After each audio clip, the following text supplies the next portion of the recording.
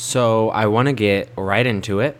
My interview this week is with DJ Salisbury, who directed one of my first shows out of college. He directed Les Mis that I was in at Orlando Shakespeare Theater, and he directs all over the country and is a big deal. Will Rogers Follies, Grease, performer, and then he directs everywhere and anywhere. And I was very happy he took the time out of his busy schedule. He bought me a coffee and chatted my ear off. So shout out to him. I wanted to, before we get into the interview, I wanted to let you into a little bit of the process of what it's like to prepare for these interviews. I secured the interview with DJ very shortly before. I was actually on my way to wait tables at my restaurant. And so I was like, I don't have time to come up with questions. My producing partner, Abby Light, also my fiance, I put her in charge of coming up with a couple questions to ask DJ.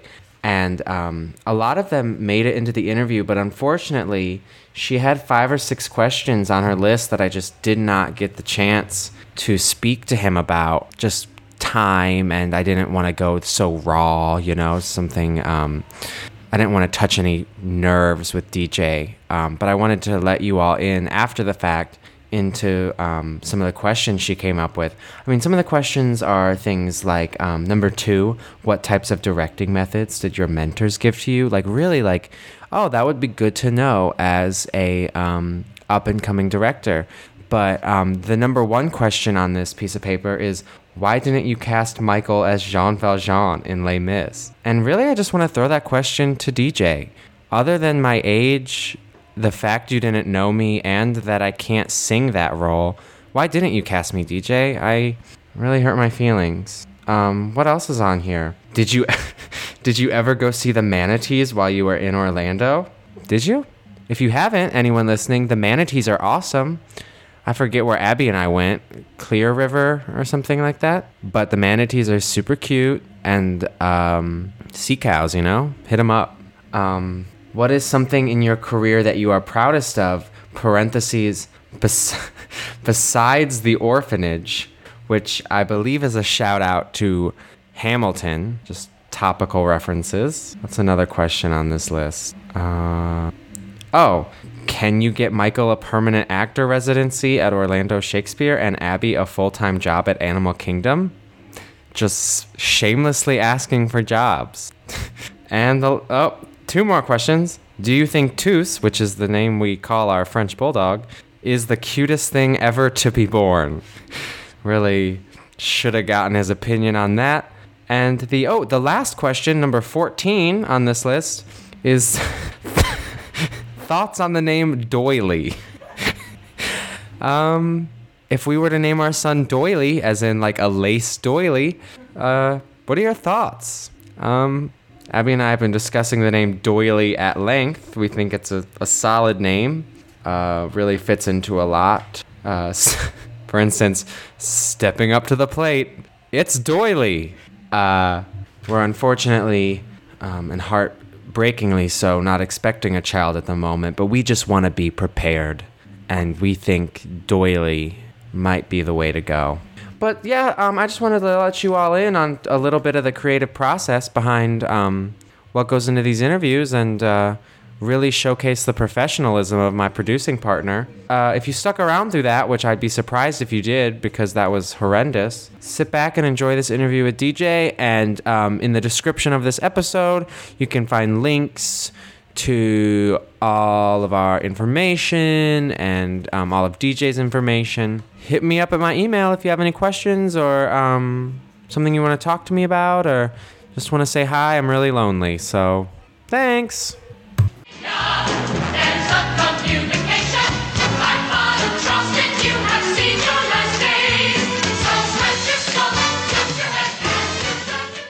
Good afternoon, morning, or evening, everybody. It's me, Michael Sheehy again, and I'm here with my good friend, DJ Salisbury, and we are in one of the most beautiful buildings in Manhattan, on the west side, overlooking the beautiful Hudson. DJ, how are you today? I'm so good, Michael. Yes. Thank you for taking the time to be with me. Glad to be here. Of course, we're sipping our Starbucks. Yeah. He's got his egg whites. Delicious. It's a beautiful Sunday. DJ is a director. He's a choreographer. He's a writer. He does everything. And DJ, I wanted to talk to you because I think your story is really cool. I feel like there's a lot to be learned from it. And you're from Kentucky. I'm from Kentucky. Yeah. And we're both here in New York City, you know? And so DJ, talk to me about your life growing up in Kentucky. Oh my. Well, I grew up in eastern Kentucky, a very small town, 2,000 people. Interesting that lo those many years ago, the population sign said 2,000 as you drove in and out on the one highway. And it still says 2,000.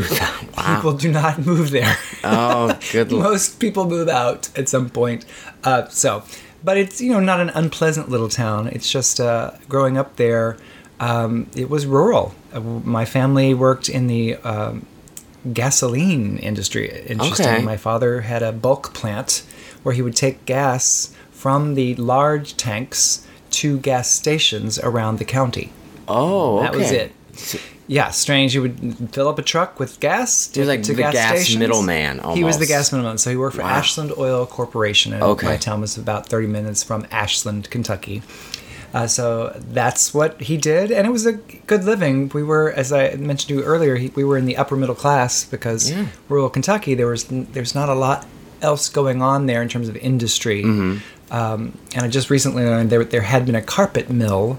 And when that closed while I was a kid, it got even more depressed.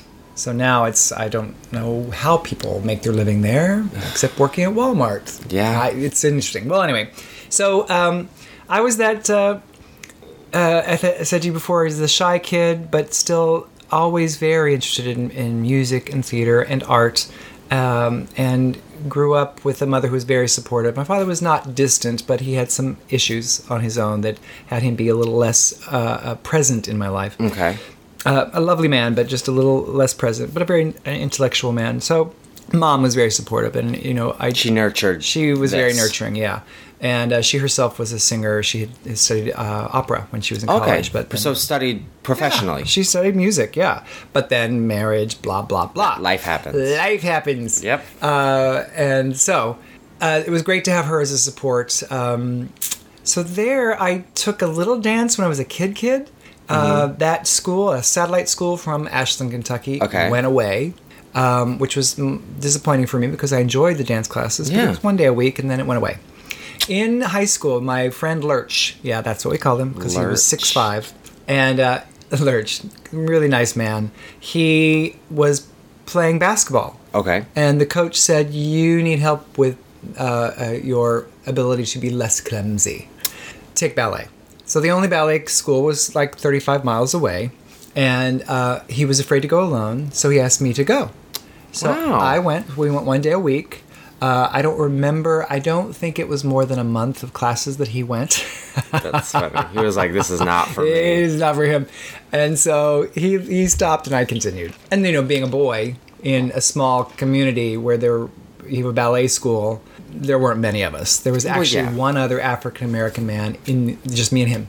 We were it. And he was an adult. He was in his mid-20s, I think. But that was his fitness. He would do ballet. Young boys in ballet, and then gosh. Eastern Kentucky. Yeah, it's like a exactly. perfect storm of. No. Yeah. No. But I did it anyway, and it was great. I still yet had always thought I would be an animal doctor. That's what I said from my young childhood. Yeah, I was going to be a veterinarian. And then we had, believe it or not, this sounds crazy, but over the course of my childhood, we had 5 monkeys as pets. Monkeys? Yep. Yeah, monkeys. How did Eastern you- Kentucky? Oh, I don't know. How do you find monkeys? Well, where are they from? We would vacation in the summers. My grandparents had moved when they retired to New Smyrna Beach in Florida. Okay. And interestingly, if you drive down to Florida, or if you had driven to Florida in that era, in this late 60s, early 70s, there would be like pet stores on the side of the road that would sell monkeys. Really? Isn't that amazing? That's insane. And alligators. Baby alligators. Oh my God, that's my nightmare. But it was kind of crazy. But they were on the side of the road. But don't alligators, like, they grow to full-size alligators in theory, right? Sure. And that, you know, what do you, oh my God, why would you buy that? Well, how do you exotic pets. I guess. Yeah, so. I feel like once it grows, you're, like, stuck with a full-size alligator. Yeah. Well, I dare say, my guess is few people let them grow too full. I guess that would make sense. Hey, maybe it's some alligator stew. Yeah, I forgot that. I guess. Or they didn't treat them right. I mean, it was the wrong idea. Released them, yeah. Released or just not cared for, and the creature would die because who knows how to take care of an alligator. Exactly. People bought them for the exotic moment. Oh, exactly. But my dad was, like I said, an intellectual, and I think he had a great curiosity about wildlife, and we loved our monkeys. So, all to say, I thought I was going to be a primate behaviorist. That was the specialty that I was looking into because in that era there were a lot of PBS specials about chimps and sign language, and I was fascinated about the idea of how close they are to human intelligence. Yeah. In fact, just tidbit of trivia: chimp has approximately the same intellectual capacity as a 6-year-old child, which is pretty. Yeah. Think about it. That's first grade. That's not stupid. No, that's not stupid at all. They're very manipulative. Yeah. Oh my God. They know how to get what they want. I mean, you see those. I mean, God, you see those documentaries where they're like, they understand colors. They understand. Sign language. Yeah, they sentence structure. Exactly, sentence structure. They thought they were not complex emotions. Complex emotions. They thought they were not capable. That man and beast were separated by language and the ability to. Learn grammar. Well, now we know that's not true. Animals, and particularly higher primates. Grammar. Yeah, they can put sentence structure. They know how to put a sentence. Yes. That blows my mind. Isn't that amazing? It's amazing. So I was fascinated by all that, and that's what I went to college for. So back to high school, 1 day a week for my junior year in high school, and my senior year in high school, 1 day a week I would take dance class. Then, of course, doing the Nutcracker because the only boy. Of course, they needed a boy to be the Nutcracker. Then. I went to college, and my freshman year was at Washington University in St. Louis. Okay. And there, I took acting and ballet and modern as those were my electives. But you were at this point you were studying like pre-med. Pre-med. And let me tell you, Washington University in St. Louis. That's a good school. It's a good school. It's a very tough school, intentionally tough pre-med program. I got my first C. I was so upset. I would have just been no, I can't do this. My first C in organic chemistry because. That stuff is hard. Hard. Well, anyway, it wasn't the C that changed my mind, but I did have my acting teacher. It was my acting teacher, Hollis Houston. Hi, Hollis, if you're listening. He was the one that said to me, you should think about this as a career possibility. Yeah, it was really lovely. And so he and my dance teachers were encouraging, and they went, this was in the era of Reaganomics, so all the Pell Grants and other things that were helpful in a private school went away. Gotcha. So I became the poor kid. In a certain sense, I wasn't able to afford it without that additional help, and there were no possibilities for switching to the theater program at that school. Yeah. So left the school.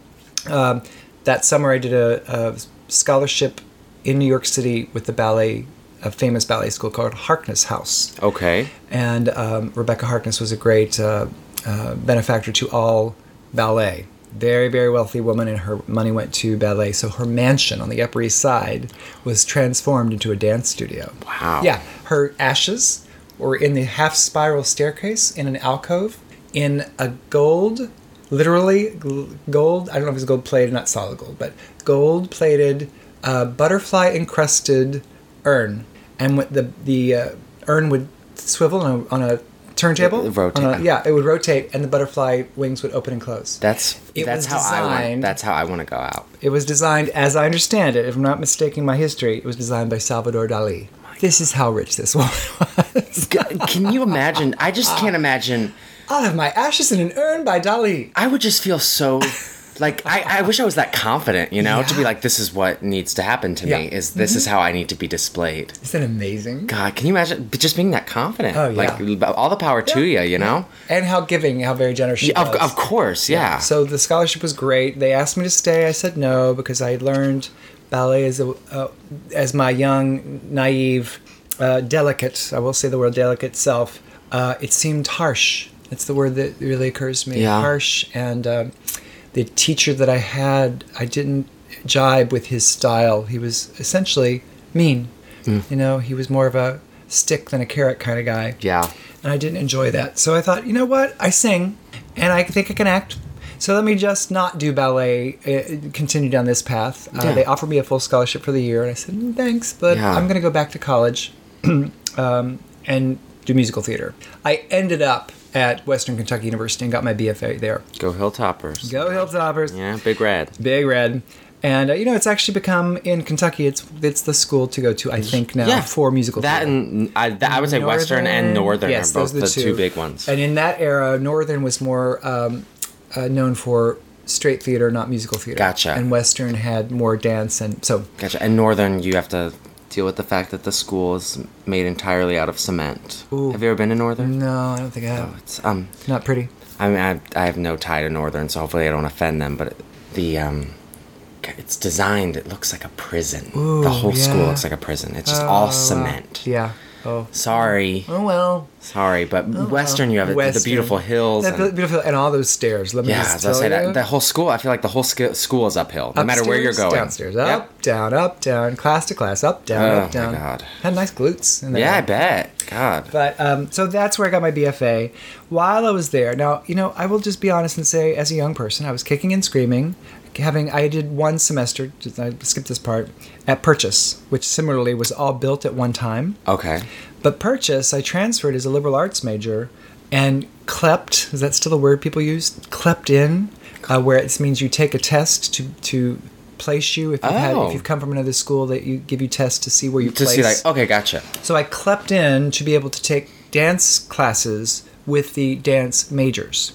So we had Nice. great teachers from New York modern companies primarily, great teachers. And they have a building called the Dance Building. I think it was studios A through N, that many sprung floor dance studios with baby grand pianos in all of them. I mean, it was crazy. That's nice. But they built the whole school at one time through, I think, Rockefeller money, actually. So it similarly was not charming, Aesthetically. but smart. Yeah. It's a very smart design. Well, anyway, so that semester at Purchase, I did Pippin in the one all-school show. Mm-hmm. Otherwise, I was not a dance major. I was not allowed to take acting classes with the acting conservatory because it was that conservatory structure.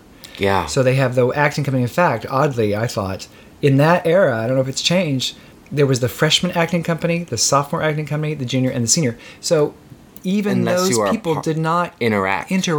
They did was, like, shows. very exclusive- isolated yes, training. Yeah, it's a conservatory. Yeah, that's system. that's I think a Juilliard very is similar. a very intense conservatory system. where you work only with that small group of people, and I see the value in that, but I also see what you miss certain limitation things. in Yeah, that, you miss a certain thing. Well, anyway, Yeah. But there was one all-school production that was Pippin, and I was the 6'3" blonde from Kentucky playing leading player. Yes, it can happen. hilarious. Isn't it hilarious. I love it. But you know, it was You would be a great. great leading player. you know? Well, they made me sort of Ziggy Stardust. I buy it. Yeah, I like that. Works. That works. Yeah, I see Lots it. of glitter and Yeah. purple everything. So, I see it. I can still see it. that's where we're like, oh yeah, it really confirmed musical theater is where I belong. Yeah. This is for me. That was the show that kind of It cemented. validated your feelings, Yeah, and we're like, yeah. I fit in this. Yeah, and so then going to Western, it did occur to me they have one dance studio, and it occurred to me like, wow, this is a shift. I have to wrap my mind around the idea that there's one dance studio and one dance teacher, and she was great. Now I will tell you, she built a program that the legacy lives on, and good for her. Beverly Leonard in that era, and she's now Beverly Vinker. Hi, Beverly. Fantastic. And really left. She trained so many people that have had careers. Yeah, she really has. I know so many talented people that have gone through Western. So kudos to her for building a program by herself. Yeah. In dance and musical theater dance. So, but it was still me, the young snot-nosed kid. Was like, oh, I want more teachers. No, Where's my baby grand pianos? Where's in the every baby grand studio? pianos? You know? All of that. But you keep on keeping on, and I was in the dance company that was associated with the program, and I did musicals there.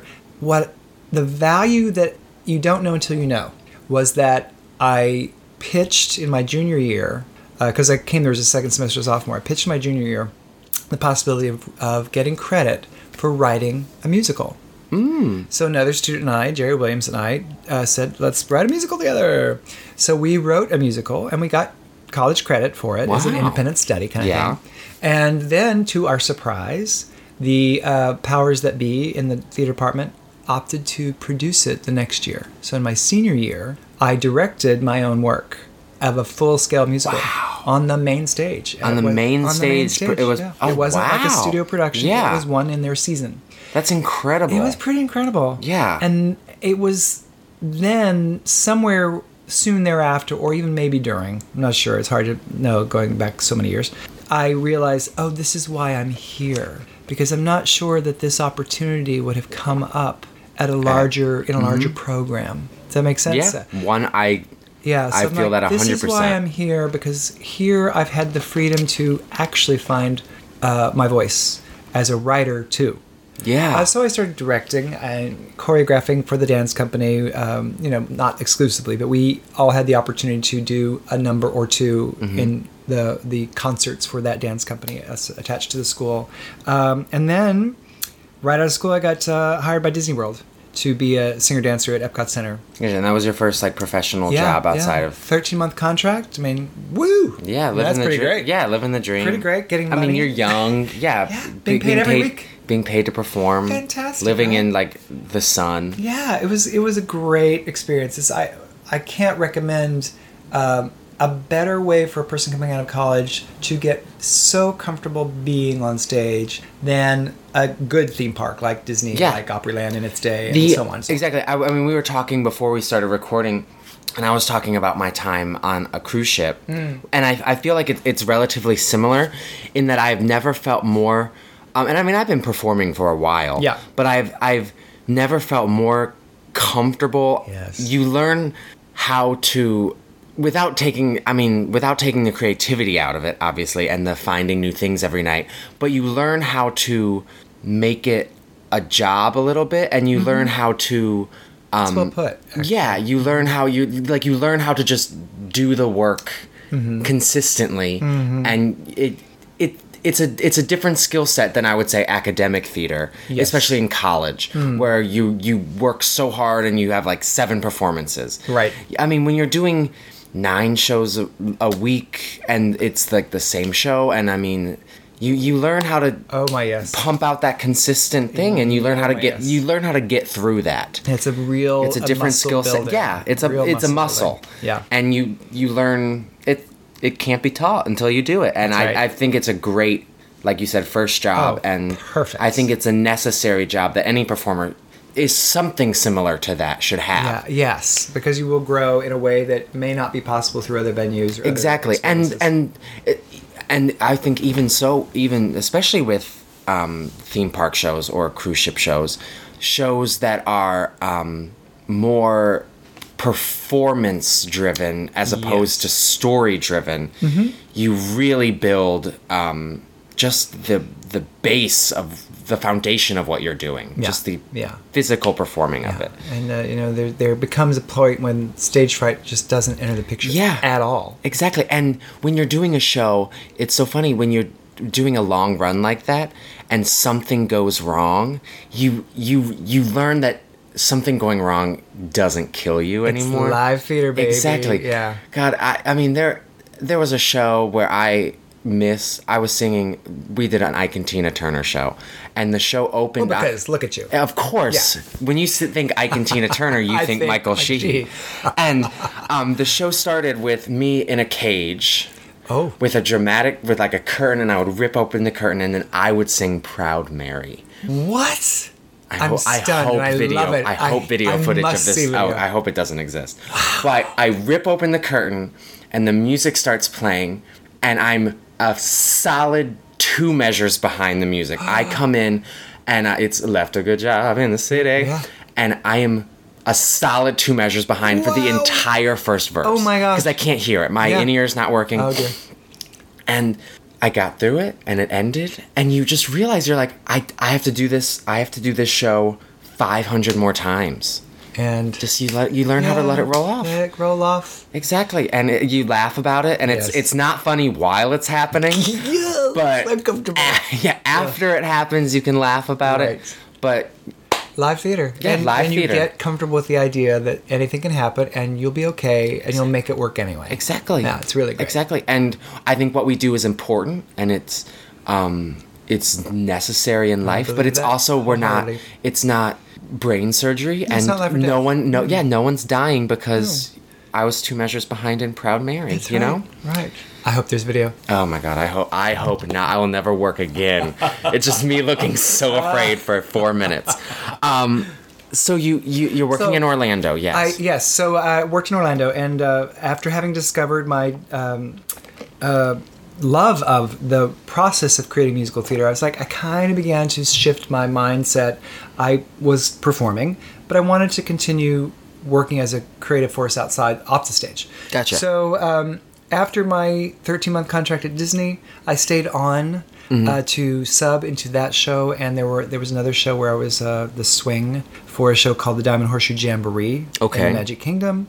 There was a show called the Melvin the Moose Breakfast Show. I'm not kidding. Oh my God! I wish I. At Pioneer Hall. It didn't last very long. I love Pioneer Hall. How fun. Here's a fun thing. I was the sub there as well. Yeah. So there were only 2 live actors, and then everybody else was costume characters. Chip and Dale, Melvin the Moose, who was a moose on the wall, like a moose head. Oh, talking. it was like a Yeah. decapitated moose head on the wall. But he would talk, Okay, fun. The breakfast show. Yeah. So there was Alabama and Cindy Lou, and I was at Alabama, the sub for the 2 men that alternated 5 days and 2 days, I think is how it worked. Okay, gotcha. Both of them are in Rockapella. Isn't that fun? That's a fun That's tidbit. fun, yeah. They've been with Rockapella for over a decade. Really? Yeah, they're fantastic singers. Wow, yeah. So I was the sub, but Well, anyway, cool. rubbing elbows with the famous, Yeah, right? with the Rockapella With crew. the Rockapella, they're Yeah. fantastic singers. Those are the shows I did at Disney World. But I was pretty clear I wasn't going to take I didn't want to take another long contract there, Yeah. and that I knew it was a stepping stone toward moving forward as a performer in musical theater. So I had occasionally taken some dance classes at Southern Ballet Theater, which was the ballet company of Orlando, and because I had a wholly different experience with those teachers than what I'd had at Harkness House. No shade on Harkness House itself, but the teacher there compared to the teachers in Orlando, Russell Salzbach was my ballet master. He was that coach that was what I responded to. Mm-hmm. He would applaud for your successes. Yeah. I'm like, I have such a warm spot in my heart for him and how he taught Yeah. a challenging skill, Yeah. art and skill. Yeah.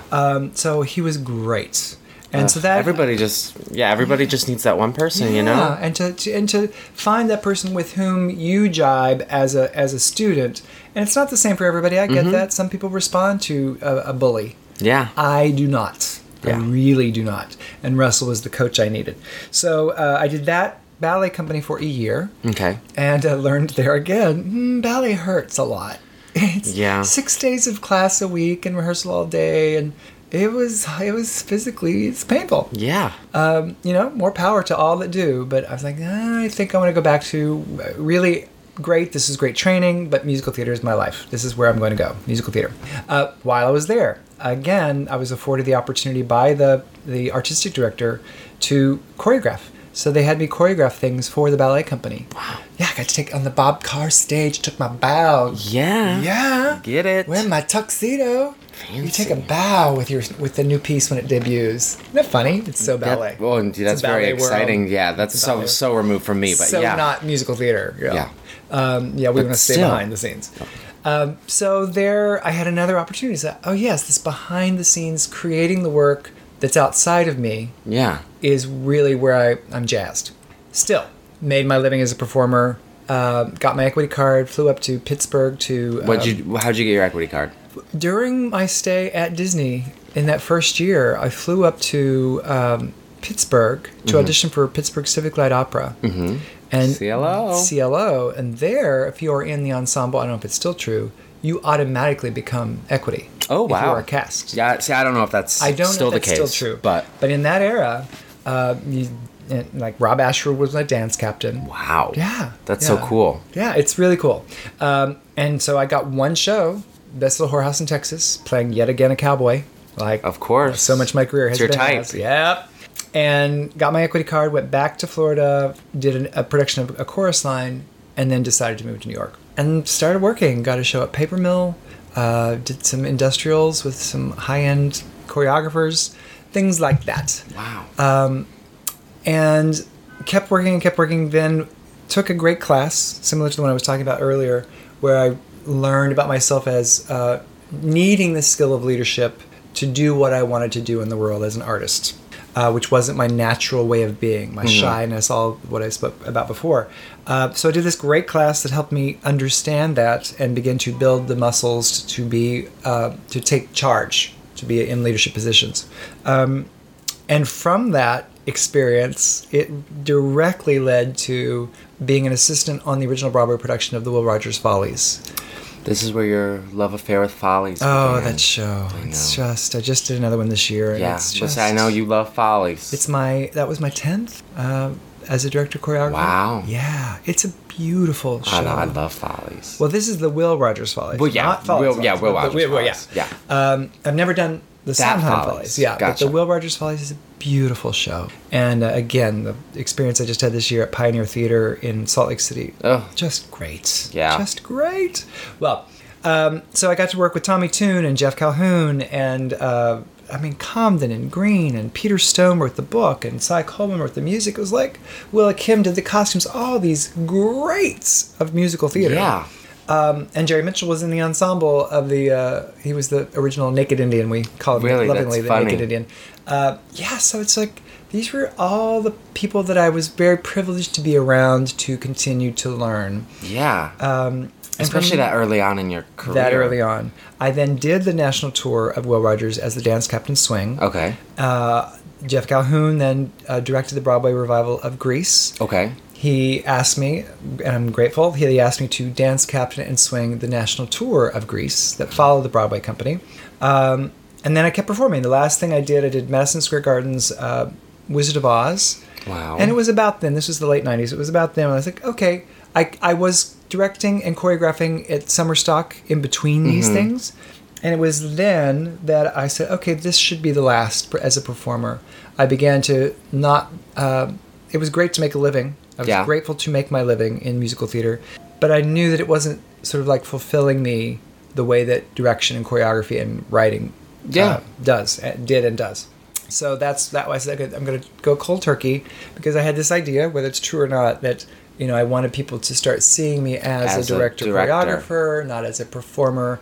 And sometimes in our industry, not making it true across the board, but sometimes people prefer to have you in one box. Yeah. It's easier for them. Yep, it's easier for them. I get the psychology. It's easier for them to find a place for you when you fit less. Yeah, I get that. I understand the psychology. It's frustrating when you can do more than one thing, but I understand the psychology of it. So I said, let me just not confuse people. Let them see me as a director choreographer, and let's go down that road. I think it's I don't know. It speaks to your foresight as a younger gentleman to be able to step back from performing and be like, I feel fulfilled doing this. I feel like I have reached the pinnacle of. I feel complete performing. Yes. We're very well put. I was complete. If I were to, people ask me all the time, do you want to perform again? I said, yes, if I don't have to audition. It's always the answer. Yeah. I will perform again, but my muscle of auditioning is gone. It doesn't exist. And I'm not about to exercise it to get back in shape. It's a completely different. It's a completely different skill set than performing. Completely different skill set. It's so different. And mine is gone. Yeah. Mine is gone. I'd have to have one transplanted. So it is gone, and that's okay. But if somebody said, would you be in the show? I'm like, yeah, sure. Yeah, sure. Because that's fun. Exactly. I was talking to someone. Who did I interview a couple of weeks ago? Jen Waldman, who runs a big acting studio. Sure. Yeah, Jen. And she was talking about how, because she did Wicked, she did Titanic, and she was talking about how some people are their best selves when they are on stage, and they need that. And they are the best version of themselves when they're performing. And she was like, I loved performing, and I reached my dream, and I was on Broadway, and it was everything I wanted it to be. But she was like, I found so much more joy doing something else, and I had the foresight and the ability to understand that it's okay that dreams change and and they adjust, and it's okay to step back and be like, I feel complete. And just because you achieve something doesn't mean you have to stay there. Correct. And accept that. Well, I like to look, there's a term that I refer to often. There's the what's next conversation. Yeah. Because when we reach a goal, there's always going to be a what's next. Exactly. And that pulls you forward. Deepak Chopra said that our desire is a beautiful and essential part of being human, because desire pulls us forward. It's nothing to deny or to suppress. It pulls you forward into the next moment. So that's what I think of when I think of what's next conversation. I love that. What's next? What's next? Exactly. Let it pull me forward into, I think that looks like fun. I think I'll find fulfillment of some sort in that. And when I reach that, what's next? Exactly. You just say, what's next? So I love growth. It's a growth conversation. Yeah, just growth, and that's such a smart way of putting it, because the idea of like achieving your dreams in an abstract way can be somewhat limiting, you know? Sure. It's finite. Yeah, it's finite. And it's like, no, just everything is a step towards something else. Correct. And just because you don't know what it's a step towards, who knows? Well, that keeps it interesting, exactly, doesn't it? You know? Yeah, there's a little bit of mystery. Exactly. I like that. So that's kind of where it started. In 2000, I switched over and started doing direction choreography only. I started a writing company, writing group, I should say, with two great friends, Leslie Becker and VP Boyle. We set up a thing called the Musical Writers Playground. Our goal was, this was all prior to the New York Musical Theater Festival, our goal was to have a group of writers that were like us, still performing, still doing other things, that would meet on a weekly basis and share our material with one another and do sort of peer coaching, as opposed to having it more structured like the BMI workshop. And there's no good, bad about either way, but the BMI workshop is a little more structured, like with an academic structure where there's a teacher and students. Gotcha. And we were just it's more people helping people. People helping people who all have the desire to work write in the musical theater genre. And so we did that for 5 years. We got a lot of notoriety in that era. We had pieces that we would do once a year. We would do 25-minute cuttings or excerpts of the pieces that were in progress. Rather than do full length like New York Musical Theater Festival, we would do one evening with 25-minute cuttings of the pieces from our group. Great. Yeah. So you would get it's like a poo-poo platter. Yeah. Sampling. Sample plate. Yeah. NAMT, New York National Alliance of Musical Theater, sort of does that too. They do 45-minute cuttings, I think. Gotcha. But we were just doing this specifically to serve the writers. There came a point when, we could either go bigger and start really producing, or a disband. We decided to disband because my work as a director, Leslie's work as a writer and actress, fabulous actress, and VP's work elsewhere. He taught the Musical Theater Forum, which is a fantastic audition coaching workshop. We just got busy with other things, and we all three sort of had that thought, well, we don't want to spend our time as administrators when we're so busy and engaged by these other things we're doing. And if you can't give it your full attention. Right. We started to be writers, and we began to see, we're being more administrators than writers. I think that occurs whenever people put together some sort of creative company, theatrical company specifically. There is going to be that aspect where you are the administrator. Yeah. For us, after 5 years, we either go bigger or we pursue our other interests, and we decided to pursue our other interests. Yeah, there's no shame in that. No. Yeah, we were proud. We're all three very proud of what we accomplished. You're like, this. We did this. It was a moment in time. It was fantastic. And I met Michael Hunsaker. Oh, great. Yes, he was one of our composers. Oh, cool. Oh, yeah. I know he does that. Composer. Yeah, great. It's such exciting work he does. We had some great people. Many great people. Well, anyway, so that happens, and I've just been directing and choreographing since writing a piece that came out of that Musical Writers Playground. It's possible that in the spring of not this coming year, but the following, 2019, Is that right? No, 2019. We're expecting to do a concert tour of a musical that I've written. Yeah, I love why it. Not? Why not?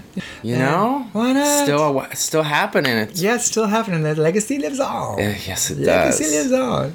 But so that catches you up essentially with me as a career person. I want to talk to you.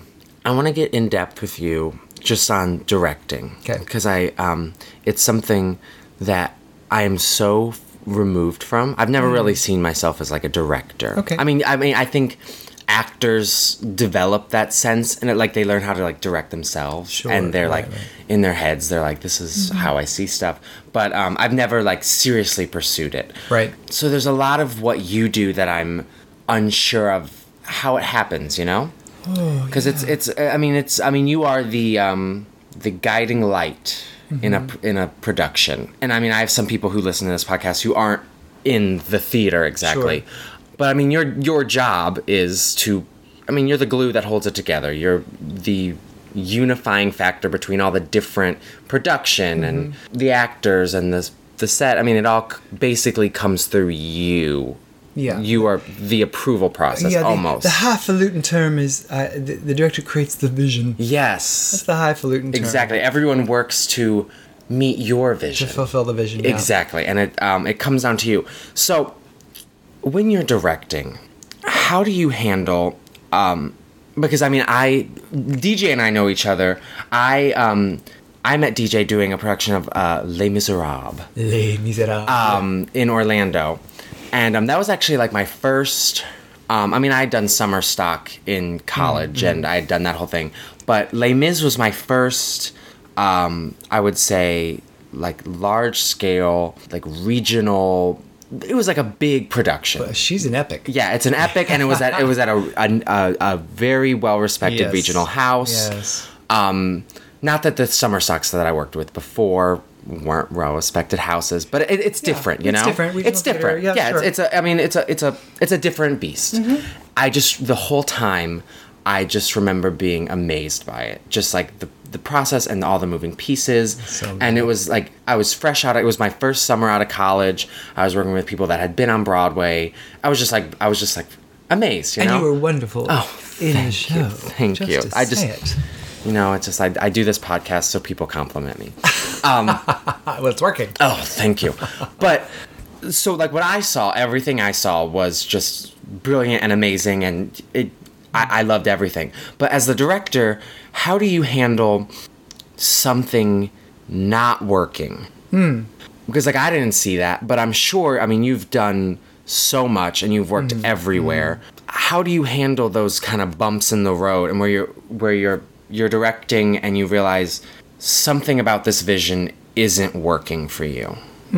That's interesting. The vision can shift. I will say that first. But what can happen, if I'm sort of hearing your question, what can happen is that there may be some element that doesn't seem to fall into the vision. And what do I, as a director, do about that? Yes. Well, it comes back to some form of communication with whomever or whatever department is not fulfilling that part of the vision as I see it. And again, you know, as a director, we get to choose the vision. It's not like it's the truth about a show. Yeah. Every production, even productions of the Will Rogers Follies that I've done, and I've done 10, have had variations on the vision because of the elements that I know are possible based upon the theater, the venue, the actors that come. All exactly. Of it. So adjusts. It does adjust, which is why doing a show again and again is actually quite fun. Yeah. Because you get to have fun with making it different, shifting. Every cast and every space brings So a different fun. energy. Yeah, so much fun. But back to your question about, well, when things don't fall into the vision, you have to look at how to address it, how to be with the people that are responsible for fulfilling that aspect of the vision in a way that has them get it better, have them come back to the vision. And it can be very challenging. An experience I had recently, I had a whole concept of a show that had to do with projections. Okay. And then I sat at a coffee bar with the set designer, and I laid out my vision of how I saw the piece playing out through an extensive use of projections. Now, I knew there were limitations at the theater. You go in knowing that. But even knowing the limitation with their projection capability, I was like, I think this can still work. I think this can still work. So let me present it. So after I presented my long spiel about a long sequence at the beginning of the show, the set designer just said, "What do you need me for?" And I was taken aback because, of course, in my mind, it was like, well, of course, the projections had to land on something, and that is designed. So it shocked me. It shocked me, and I think I learned in that moment, oh, maybe it has less to do even with this particular piece and with this designer's history and with what they like to do. Mm-hmm. So all to say, we figured it out, and it worked brilliantly. We figured it all out. But all to say, there are personalities, there are fellow artists who have their own desires and wants and needs. So the game of being a director is chiefly, and I will say this without equivocation, it's chiefly being a psychologist. Yeah. And learning, or I should say, learning how to speak to individual artists so that they get on board with the vision. And it means you have to tailor it to those specific people, which can have very different ability to receive information, or to parse information, or to process information. So you keep saying it until you figure out how to talk to that person. Mm-hmm. You have to guide 30 different people or more to the same ending point, but everybody hears it differently. You know? And it's back to that. That is back to what we were talking about a little bit with that class I did so many years ago. It is leadership. That is called leadership, of learning how to language things so that it's gotten, because each individual is going to have their own filters, and you work hard. I work hard to try to language things so that people get it. It doesn't always work. And then what do? You try again. So it's a constant, ongoing part of the journey is to keep speaking until they get it. So it takes patience. Yeah. It takes patience. And I know some directors are not known for being patient. I will pat myself on the back and say I'm known for being... I'll vouch for it. I'm known for being patient because I really understand that it takes what it takes. Yeah. And I don't need to blow up at someone because they're not understanding me. That falls back on me. Exactly. And it doesn't help anyone. It doesn't help. It just is unpleasant. It falls back on me to communicate better so that they get it. Yeah. And it doesn't mean that tensions don't rise. It doesn't mean that I don't get angry. Of course. We're humans. Yeah. And the good news is when passions rise, it's actually really good news because it means we care. Exactly. It means I love that. We care to make it as good as it can be through us as the channel of the artistic spark. I love that. So I don't mind when passions rise. It's not always comfortable. No. But it means people care. People care. You know? Yeah. Rather that than everyone just go, eh. Exactly. Empathy is the enemy of creativity Yeah. and success in theatrical presentation. So that's what leadership is all about. Being able to continue to hone how you say something so that someone gets it. I want to talk to you because you said that you had this whole idea about the projections and stuff. Mm-hmm. And this is something I really don't understand. Mm-hmm. And I guess it probably applied more to you early on in your career because I imagine you have to do you have to do it less intensely now. But if I wanted to direct somewhere, how did you go about what do you submit? How do you be like, I should be the person who guides this production? It is the $1 million question. You know? There is no answer to that question. I don't think any single person that does what I do as a director and or director choreographer can say, here are the steps you take. Yeah. Because all of us have had a varied and checkered stepping stone path to do what we do. Mm-hmm. And I will tell you, and it continues. Just this week, I asked a friend who is a Broadway director to share her CV. Curriculum vitae, is that what it's called? I think. I mean, come on. That's never ever been something I needed in my career. For whatever reason, I've been doing this for a while. I'm used to a resume where I have the show I did. These are the shows I've done. The venue, the producer for whom I did that show, and some references, but a CV. which is a little more of a prose sort of thing. It's usually used more in like academics right, and even teaching. Exactly. Yeah. So my agent asked me for a CV so that she could make an introduction to an artistic director of a prominent theater here in the States, so that she could try to get me an interview. I've never done that before, but let's do that. Yeah. So that's kind of the thing to say is like it continues to evolve. I don't know how. I wish I could say this is how you become a director. You try to put yourself in positions or places where you can say to somebody, "I'm available. I'd like to do your show." I'm happy to say that I have theaters with whom I have relationships over the course of years, so they will ask me back because they already know what they're getting. Exactly. I imagine once you get your foot in the door, it's easier. It can be if they like you. Well, if they like what you made. Yeah, exactly. If they like what you produced. Well, and that's also an interesting thing. You also discover in this crazy world of theater, sometimes it's not whether they like you or your process, but whether their product was appreciated by an audience. And that's unfortunate, right? Yeah, and how it was received and how it's sold. That's right, exactly. Which oftentimes doesn't have anything to do with you. Hello? Like if you're like, you could put on a beautiful production of show ABC, but if nobody wants to buy tickets for it because nobody likes show ABC, that's not your fault, even if the production's beautiful. Or if it's a title that isn't a seller, all of that. And then you do a show, like I'm doing another, just like say names because it's a popular show. I'm doing another $1 Million Quartet for the same theater I did it for last year. They're repeating it because it was such a big seller. $1 Million Quartet just prints money for whatever theater. And then the Buddy Holly story, I did it 3 times for the same producer in the space of a year and a half. The same producer in this because it's printing money. Yeah, and those shows are so hot right now, and I feel like they're cheap to produce. They're not expensive comparatively. Exactly. Yeah, comparatively, and they bring in an audience that doesn't typically necessarily go to the theater. Musical theater. Yep. So, and it kind of, this is terrible. I feel like I do a very good $1 Million Quartet. I feel like I do a very, very good Buddy Holly story. It kind of doesn't matter. I'm invited back to do those shows for those theaters because they're going to make money. Yeah. I get it. Great. Mm-hmm. Whereas you can do a beautiful production of a fantastically Sunday written show that doesn't sell so easily. Yeah. And then they go, meh. And I shouldn't say that so cavalierly. It's not that the artistic director goes meh, but if there's not something of a show for me as a director that has them go, we really get why it was success for us, for my theater. Yeah.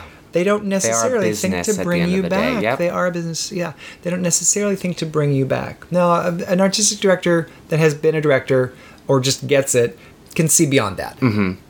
But there's also a board. I mean, it's just exactly. It's a business. It's a business. Everyone's always trying to appease somebody, and even the artistic director is trying to appease somebody. So I wish I had here are the steps. Yeah. It's chiefly about just trying your best to put yourself out there, look for the opportunities, keep your nose clean, as they say, when you do work, that people, regardless of the show, in terms of its sales, that you've done good work, they've appreciated your process, so that they like your energy around their organization. And that's part of it too, because I walk into organizations all the time where I don't know what the zeitgeist will be of that. I don't know what the culture will be of that company. And you learn, and sometimes you step on toes. Yeah. I've stepped on toes. And it's uncomfortable, but it's like, I didn't know.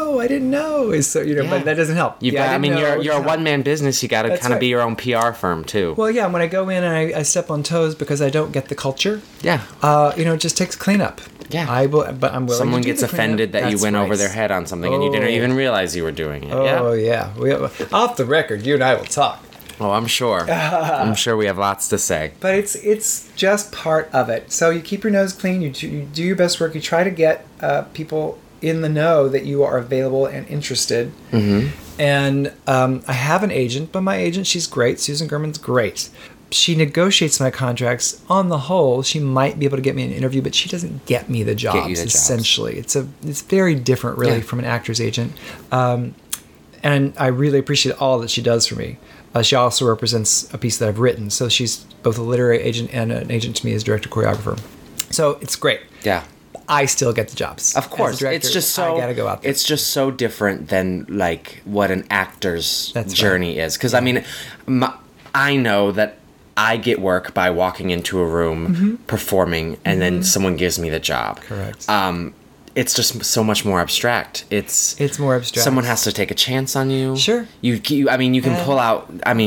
It's like, what do you do? Show photos of what you've done? It's like that doesn't. Well, I mean, it's like it's so complex. It's complex. We can go down a long path of like, until recently, a director and a choreographer were not permitted to have a record of their work on video. Now the restrictions are, they're tall orders to, you're only allowed to videotape the last rehearsal in a performance space before you go into a theater, so it's without any of the technical elements.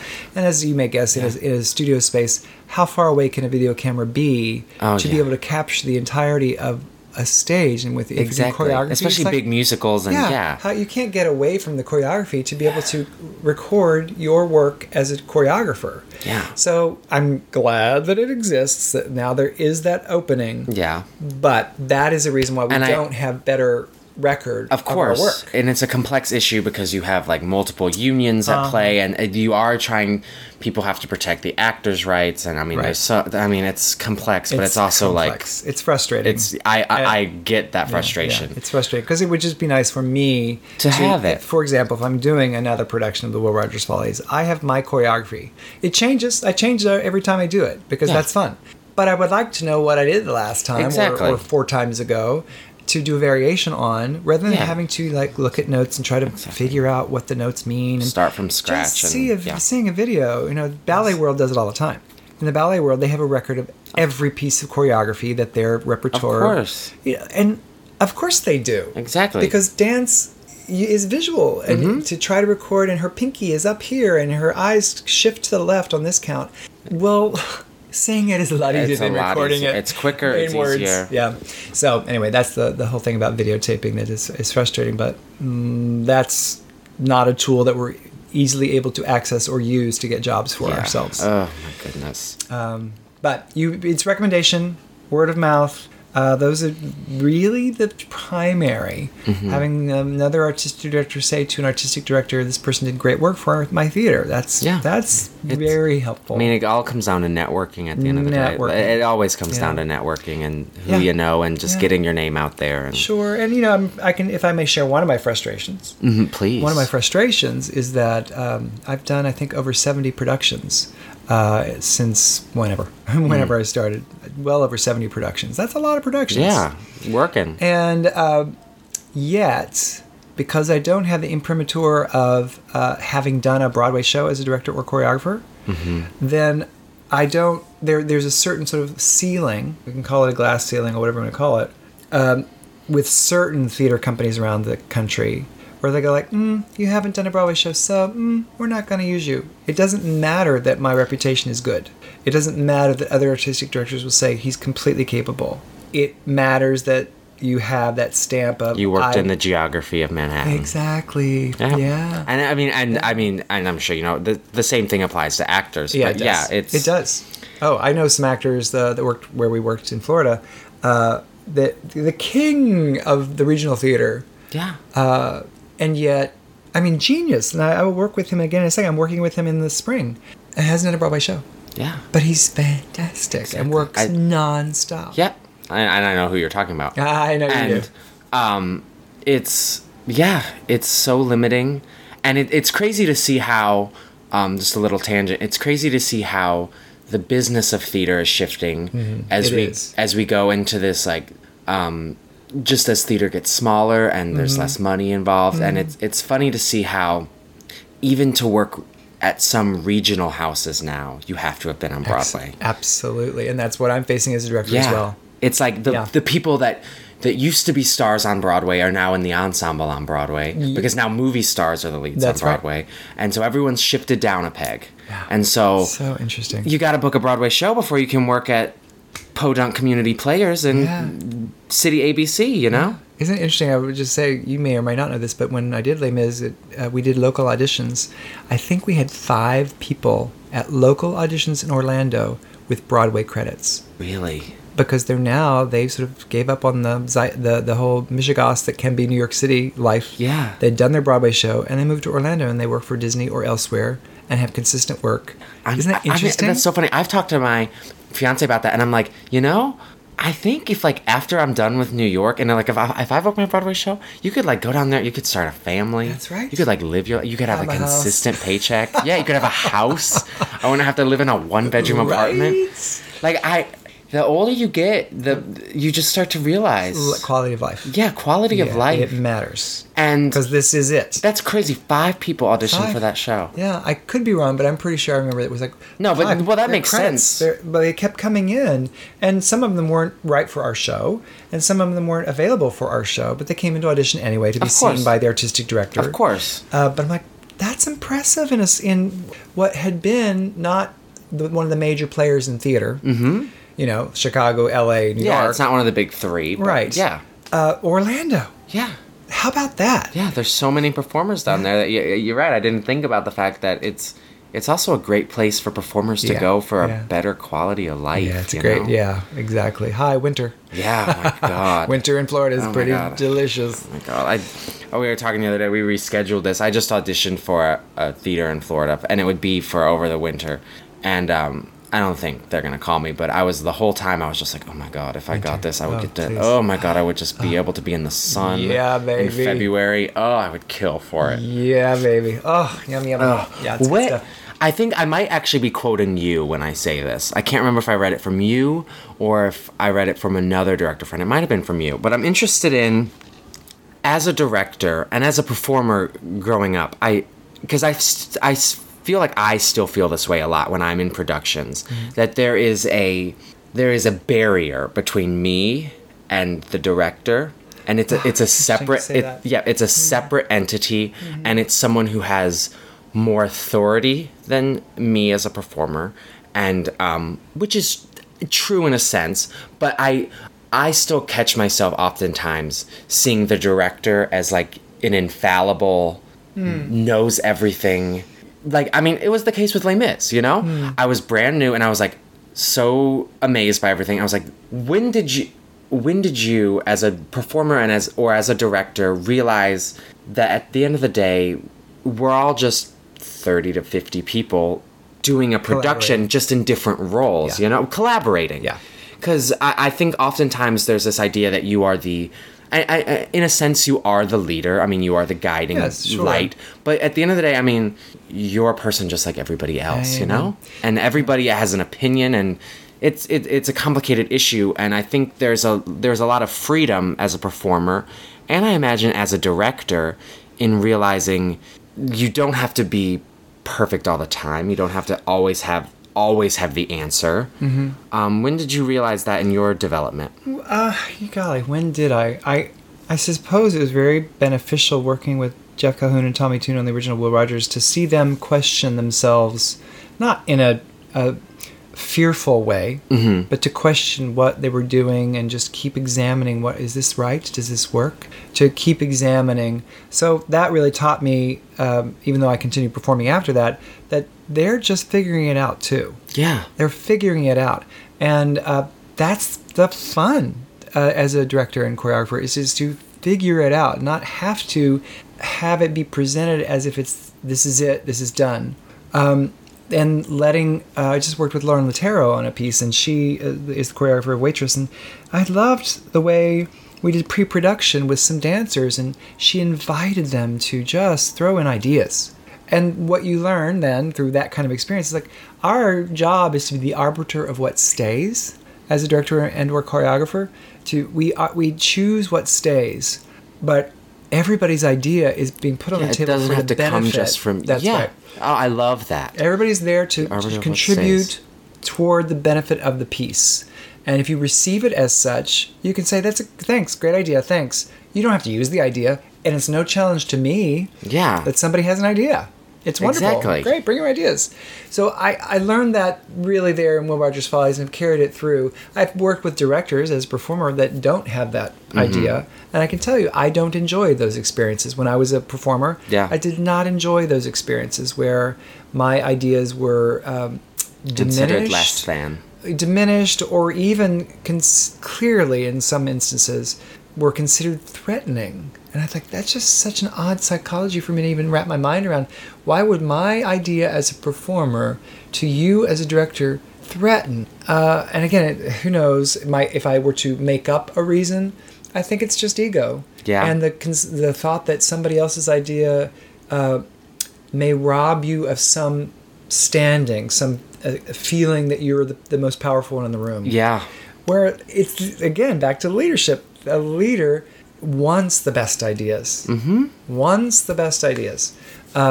Because that will lift everyone up. Exactly. Everyone gets lifted up. So somewhere early, I would say I learned that, you take the ideas that come that are the best ideas for the betterment of the piece, not the ones that are going to stroke your ego. Yeah. Or seem to threaten your ego. Exactly. And it seems good that you seem to discover that early, because it seems to have infused how you have developed as a director. If you keep that in your work, that idea of everybody's opinion matters. You're the arbiter of what stays. Yeah. I've never heard it said like that, and I love that. Yeah, I love collaboration. Yeah. I love That's what we're all doing. Musical theater is the most collaborative art form, bar none. Yeah. There's no other art form that takes as many people as it takes to make it work. And what a wonderful, joyous experience it is to work with fellow artists, all contributing their best ideas. I mean, it's awesome. Yeah. It's awesome. I have two more questions for you.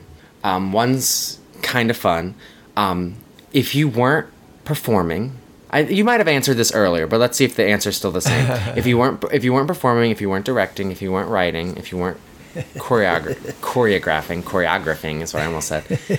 What would you be doing? Would I be a monkey doctor? Would you be a monkey doctor? At this point, I think I would probably still want to be, I love my animals, but I would want to be with human beings, and certainly this is, I say all the time, if I were wealthy beyond imagination, I would just be a philanthropist. Oh my God, that's the dream. Isn't it the dream? I would love to be a philanthropist. To be Bill Gates? Come on. I feel like I was meant to be a philanthropist. To be Bill Gates? I know. That would be a dream. But I was meant to be it. Yeah, just to be able to, it's like they say in Hello Dolly, what is it? Money is like manure. You want to spread it around, encouraging young things to grow. Exactly. It's like, wouldn't that be a fantastic life? So nice. So there's that. If it were more specific as a career, it would be similar. It would be life coaching in some aspect of like helping. And I feel like that's in a separate lane, but similar to what we do. Yeah, because I mean, with the stories we tell are basically life coaching. Yeah, helping people realize their dreams. Yeah, to the best of our ability to support them in moving forward in their life. That's a great life. Have you ever felt on this journey about kind of throwing in the towel on this? Never. You've just known like this. I have been frustrated. I have been poor. I have been cash poor, I should say. I've been frustrated about the politics of the biz, and I don't think that will ever stop. That occasional frustration. Yeah. But no. This is what I do. This is what I sort of back to what we were talking about before. Like what has meaning? I believe that meaning is assigned. I get to assign meaning. I have assigned the truth as this career choice is what I'm here to do. This is why I'm on the earth. There's a lot of, oh my goodness. That is so sweet, DJ. Yeah, it's storytelling. However, that I get to do it through theater is why I'm here. That is so powerful. You're going to make me cry. It's okay. It's just, it's just. I'm a crier. I wish, I mean, there's such a freedom in like how quickly you answered that and just going, no, and I think it's the way a lot of performers who do this feel, and directors and writers. It's a gift. And we're living in the greatest city in the world, but we're also living in the toughest city in the world. Baby. And there are days here where it is hard to be doing what we're doing. Feel beaten up.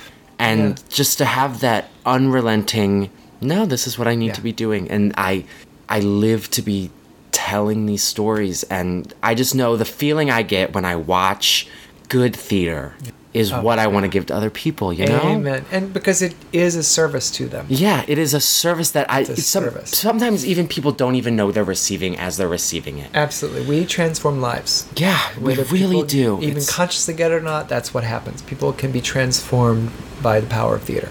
And it's a great gift. It really is. I want to end on that note. Okay. I just loved that so much. And DJ, thank you so much for talking Michael, to me. it's my privilege. It's an honor and a privilege. It's been a pleasure, and I can't wait to see you again. And this has just been lovely, and I just wish I lived in this beautiful building we're in right now. But it's fancy. Oh, it is fancy. Thank you all for listening. Thank you, Michael.